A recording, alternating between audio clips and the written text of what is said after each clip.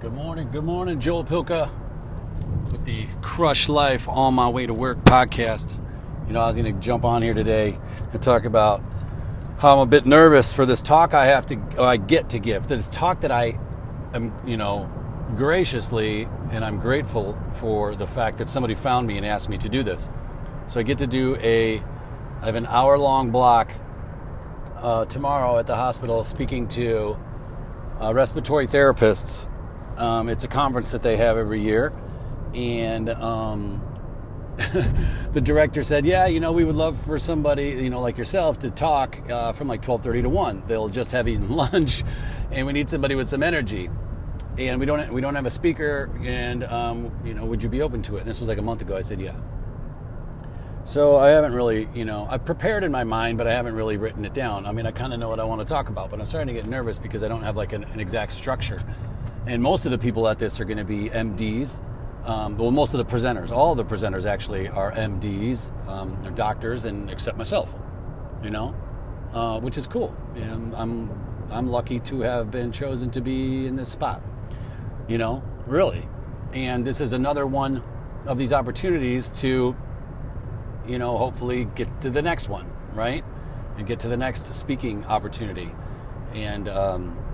And so I'm sitting here nervous about it. Well, I just got a phone call, and it's like everything and little things in my life are giving me my content along the way, but I have to pay attention to notice. So I just got a phone call from back home, 847 number, and I typically don't answer them because it's always like ComEd or something, and so it doesn't pertain to me, but they left a message, and it was like a police officer, and she's like, hey, your retail license is going to expire. So I call her back. I'm like, hey, how you doing? Just calling you back. Like, literally, I just missed the phone call.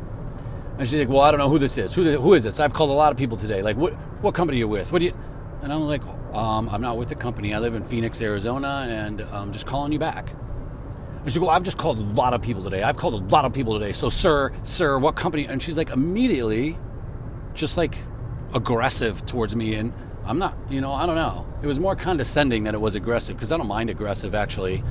You can be aggressive if you're going to be, cordial still. You know what I mean? Just like bring the tempo, but calm the F down, calm the emotion back, or whatever it is. So she's just like this condescending tone. And I should have said, I always think 10 minutes later or 5 minutes later what I should have said. But I should have been like, look, how many people have you called back, or how many people have called you back from this whole list? Probably zero. And I did. So how about, let's be grateful for that, and let's just try to see what's happening. I couldn't believe just the tone. So that's a play right into my talk. So what I'm talking about is being the best you. And, you could go 1,000 different angles with that. And it kind of stemmed from my day the other day, going into work, not feeling up for it. And, plenty of us we'll get into our jobs and we'll be in a pissy mood, and we'll snap at people, or we'll be short with people, or we will put stuff off, whatever we do, because we want to either control the situation, or we're just not in the mood, or whatever it is.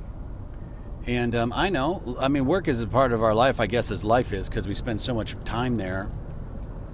But why do we, why are we able to treat people right like that? Like, I called back, I was in a decent mood, I was trying to help, and then just snap. And, hey, I've been there.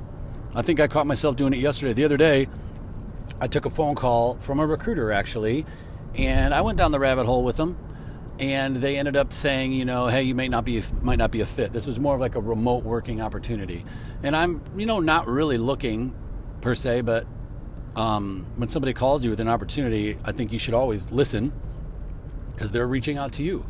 Right? Now, some of it's all BS, right? Like, people don't have their stuff together, and they're asking me to, be an HVAC technician. Well, I wouldn't mind being one, I suppose, if I knew what I was doing. Like, the guy didn't know. He replied, he just emailed people. That's just not going to cut it. But these people were, they knew who I was. They knew what my background was. They wanted to talk, so blah, blah, blah. We went through the thing, and I wasn't offered the role, which is, always an ego hit, even if you don't want it. But I was about to snap back at her with this email like, oh, really passive aggressive though. Like, oh, I'm sure you have a system, for hiring candidates, and I'm sure it's, making you guys successful. I kind of wanted to be like, you have no clue. Like, I would be a great addition to your team. I don't know what you guys, what I'm missing, because it all looks like it lines up. But, anyway, I don't know. Like, I really do know the job, and I think I would be great at it, but they didn't see it, and that's fine.